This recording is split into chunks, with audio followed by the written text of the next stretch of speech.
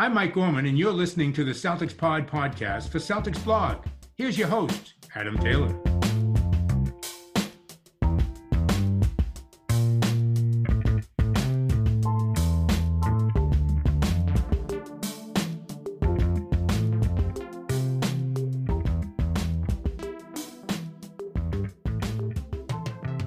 Yo, what's good, everybody? Welcome back to another episode of the Celtics Pod. We're coming to you today because we had some technical difficulties over the weekend, so I apologize for not being with y'all on Monday. But hey, you get us today, you get us tomorrow, you get us Friday as well. As usual, I'm your boy Adam Taylor, bringing you more Celtics content. I'm joined by Mr. Tim Shields of Celtics Blog and CLNS Media to go back over 2 good wins and 1 bad loss. Man, it's been a roller coaster. The one thing that stayed very consistent at the moment is the defense is not good. Before we get into that, how you doing today, Tim? I'd be doing a little bit better if it wasn't such a train wreck last night. The Patriots lost, the Celtics lost, so it's been a little bit ugly for Boston sports the past 24 hours. But besides that, I'm okay. Yeah, I mean, I've seen some people online saying, oh, Joe Mazzulla isn't the right guy to lead this team. Like, no one was saying that when they were winning. So I just want to start off by saying, yeah, he got ejected, but he got ejected trying to back up his player. My take on that is very much, if you're going to give Tatum a technical for showing emotion, you should be giving Vucevic a technical for doing something very similar. Again, that's not our decision. I try not to blame referees for anything because that's kind of a scapegoat excuse. The number one excuse for why Boston lost was they just could not contain Nikola Vucevic in that pick and roll. He was getting whatever he wanted. He was getting solid post position. When he popped, everybody was kind of sagging off him a little bit where they should have been pushing up because he's a solid 3-point shooter. And then his size was an issue along with Andre Drummond's size when Drummond was in the game and pick and rolling as well. The lack of rebounding, especially defensive, is going to be an issue. And I think this is the type of game where you have Robert Williams in that rotation and then you run a double big and you can have him in that roaming role. Things look very, very different. You can't punish Boston the same way when you have a Robert Williams there. But they didn't, and the Celtics just really failed to shut down that pick and roll and to shut down those fast breaks in the second and third. Yeah, and I think one thing that bothered me the most was the fact that they let their offensive game dictate how they were going to get back on defense. They started the game out hot. I mean, they had a 39-point first quarter. I think they went 8 of 10 from 3. And then as soon as those shots stopped falling, they weren't getting back in transition. They were giving up a lot of rebounds. In terms of defensive rebounds, the Bulls, I think, edged them out 46-31. So the rebounding is not there with Rob. That was kind of expected.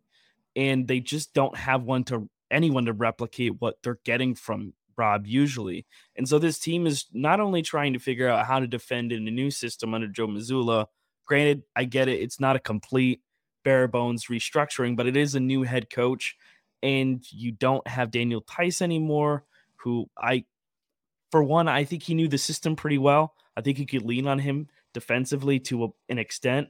And I don't think that they have that right now. Al Horford's a little bit older.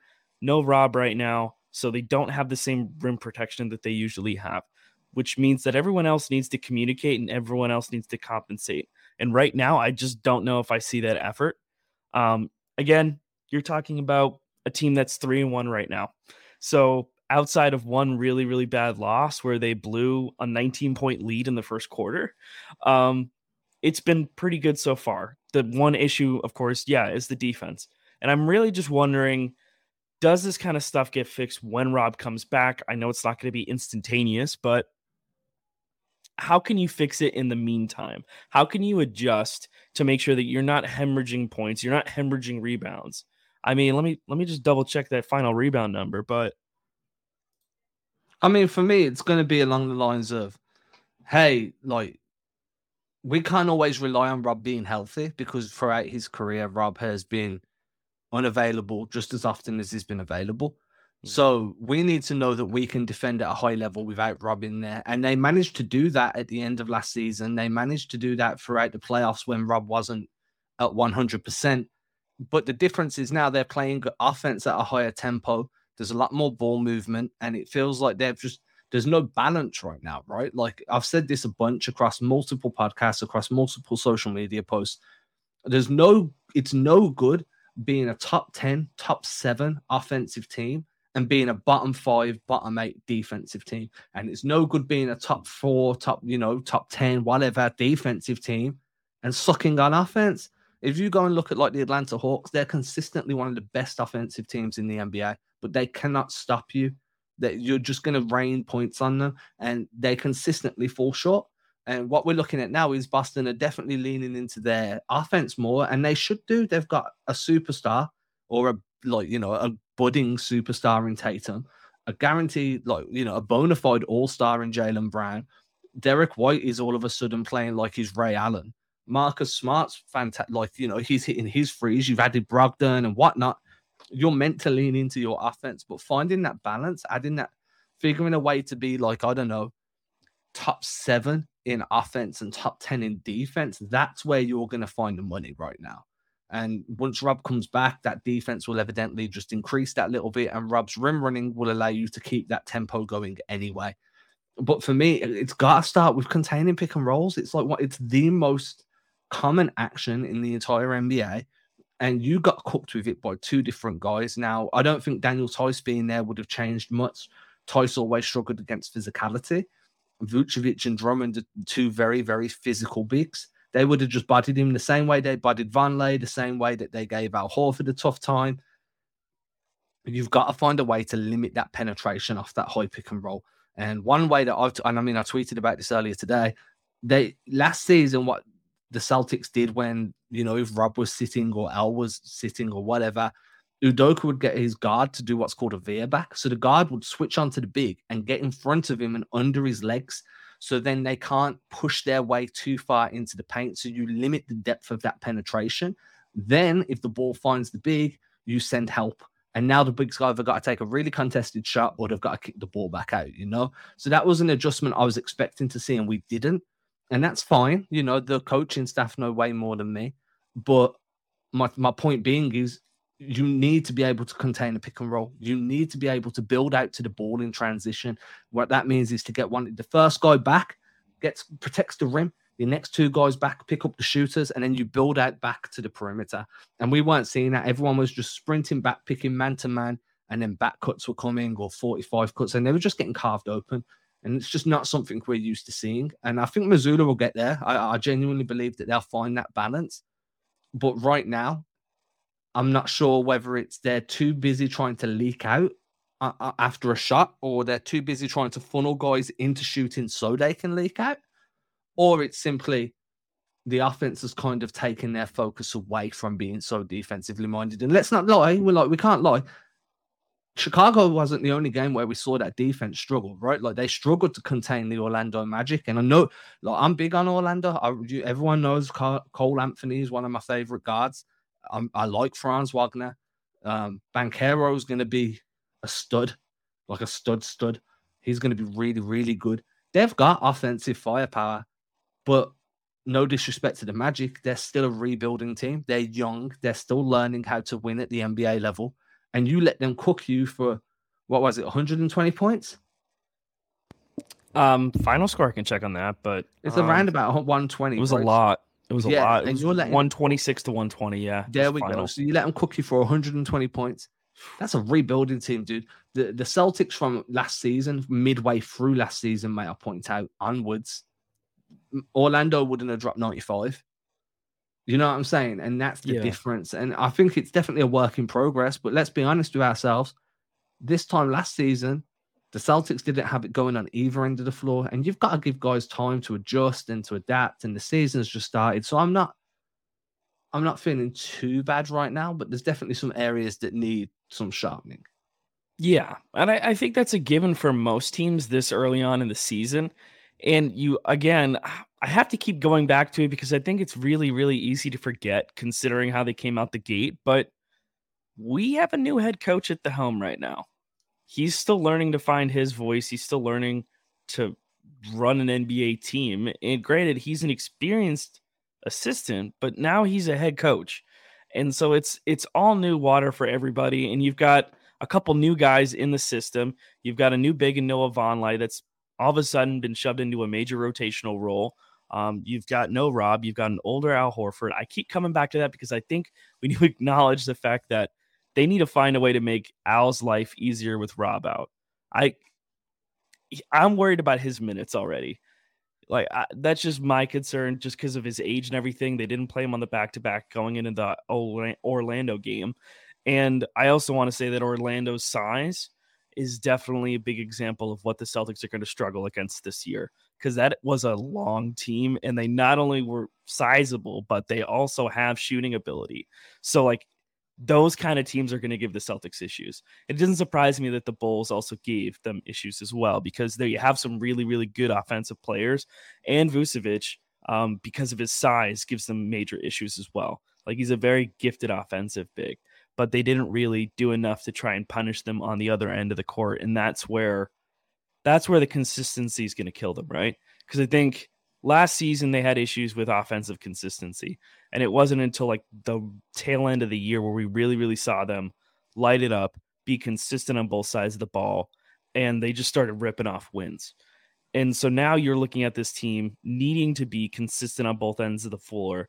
They don't have the defense that they usually do, and part of that's probably, Rob's not there too. It's just they're playing different defensively, and they've got new guys in the fold who don't even know how they used to play defensively. So you're trying to get a bunch of guys caught up on the same page with that. And then if the effort's not there consistently on offense, then you're going to get burned. So it's really just a matter of staying consistent, staying level, and staying the course. And I just don't know. I don't know how long it's going to take for them to find that groove, but I'm confident that they can, for what it's worth. I think right now offensively, they just need to be consistent with the shot selection. And I think you had a really good point there where you're talking about pacing, in terms of pacing, keeping it level. So you're not, trying to go too fast that you're gassing yourself out and you're not able to get back and play solid defense. But you're still playing with enough pace and pick and choosing when you're going to change speeds in order to catch defenses off guard. I think the one thing for me is the consistency with the offensive approach has been there up until the second quarter against Chicago. And then everything went back. I mean, it was a play where you heard Marcus Smart scream at Jason and Jalen to move the ball. He was in the corner. He was just like, move the damn ball. Like, he was not pleased, because all of a sudden we've gone back to that single possession high pick and roll. The ball's not moving. Everybody's stationary. Then we're seeing the threes get jacked up, or we're seeing contested lanes. And that's not been where the success has come for Boston this year. It's come from, we drive, we engage the low man, we engage the big man in the middle. As everybody sinks in to take that, now we kick it out. Then we swing it again until we find a wide open shot. And it's been legitimate. And then when we're not doing that, we'll get into some actions. We might, if we're in transition, we'll run drag or whatever it may be. But we'll get into our actions, and then we'll flow into some form of high caliber offense quite quickly. And then all of a sudden, Chicago punch you in the mouth, which is probably the first time Boston have really, like, someone's landed with bomb on Boston, like that right hand bang straight down the middle onto the nose. And all of a sudden the Celtics are a little bit shook. And it's like, man, sometimes you need to get tested and you need to kind of get rocked and lose. So that, like, hey, we're better than this. Like, I'm hoping that this type of loss is the type that should galvanize their defense back to a level that we saw last season, or at least something that's gives us a semblance of it. At the moment, defensively, the team's unrecognizable. It's like 2020 Orlando bubble type defense, but worse. It's just so porous. And I think that's the best word for it. It's just a porous defense.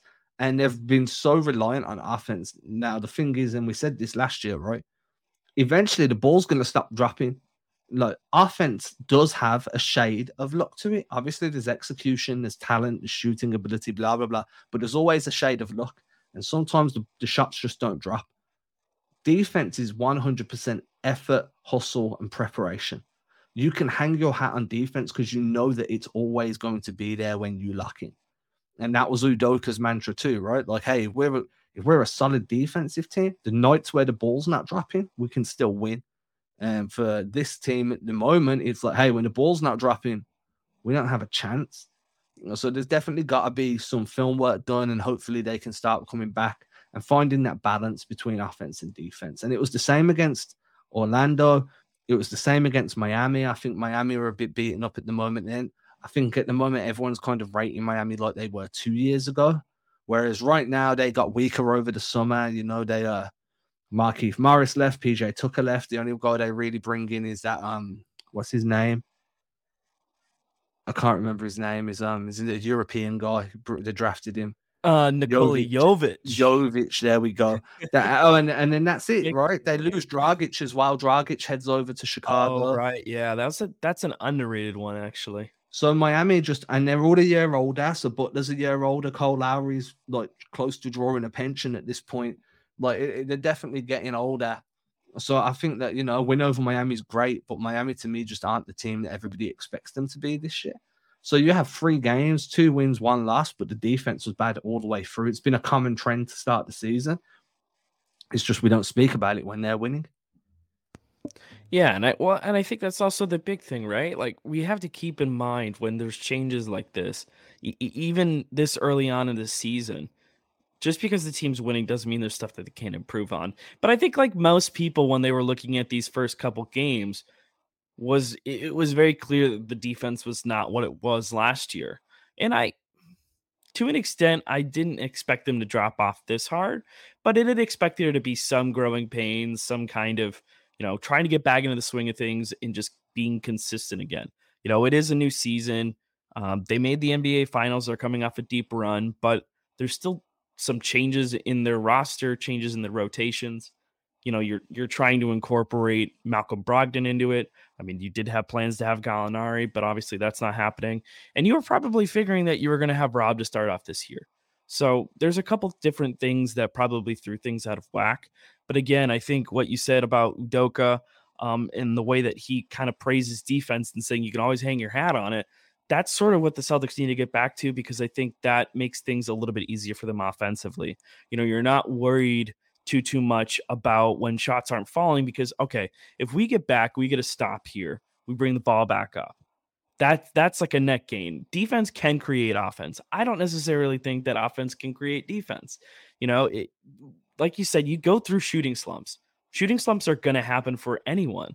And I think if you're completely dependent on your offense lighting teams up for 110 points every night, if you're not playing defense, it's not going to matter. Well, the best transition defense is to make your shots. Teams can't attack you in transition when you're scoring buckets. Don't turn the ball over, make your shots, and there will be no transition offense coming back at you. Because by the time a team's even inbounded the ball, 2, 3, 4 of your guys are already set up in a half-court defense. So that's the only time that offense can kind of create defense is, hey, make your shots, dude. There'll be no transition. So that's the only time. Now, we've kind of spoke about that now. I don't want to keep hammering on that same drum. So we'll move over to Jason Tatum and Jaylen Brown and what we've seen from them. And we'll speak about some good stuff right after this regularly scheduled break.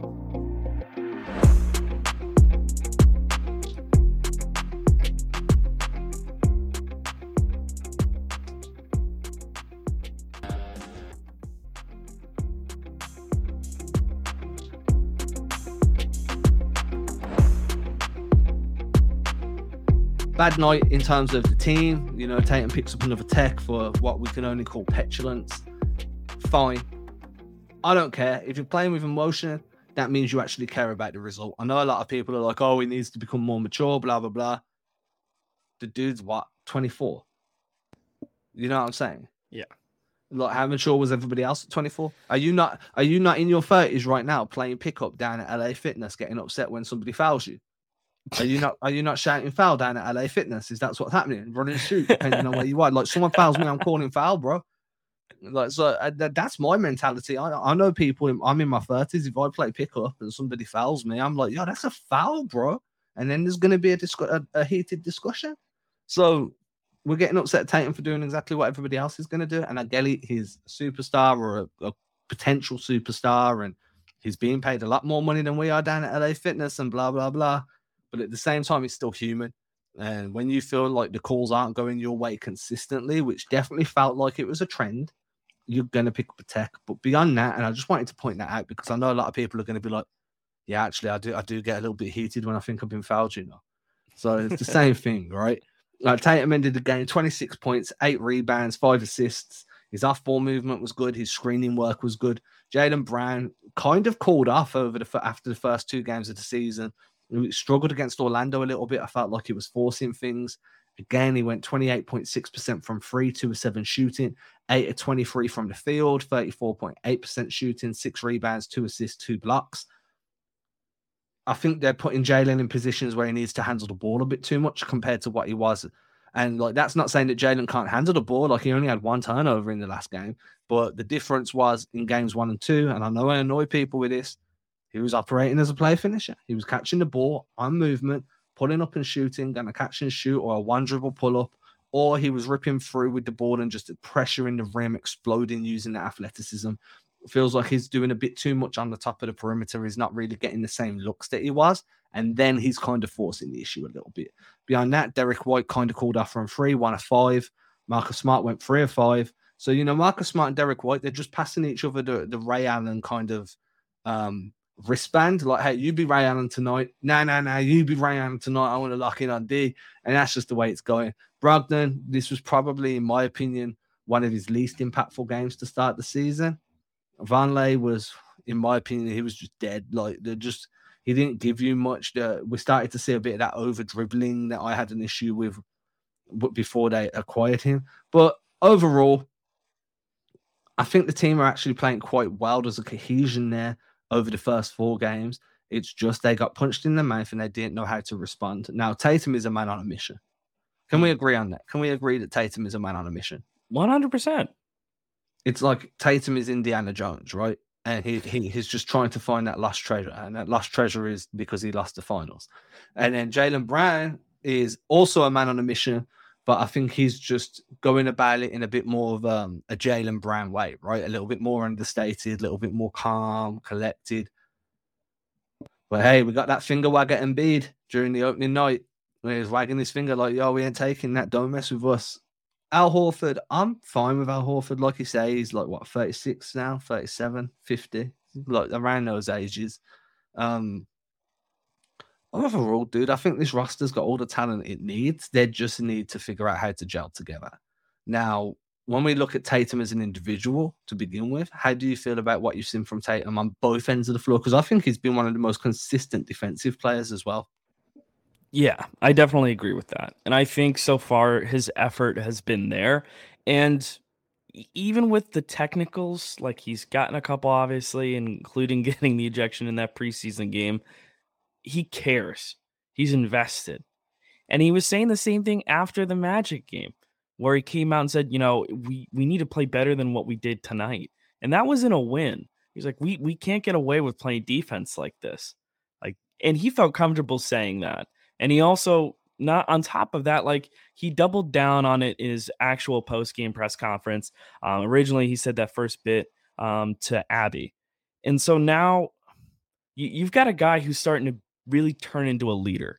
And I think this is someone that you can turn to actually impact this team, both offensively and defensively. I think right now he's doing everything you need him to do offensively. You want to see a little bit more ball movement, but he looks confident. He's getting to the cup. Probably the one who got most consistently to the line against the Bulls. And they were 10 of 12 from the line. So they did not have many free throws compared to the Bulls, 26 of 29 from the free throw line.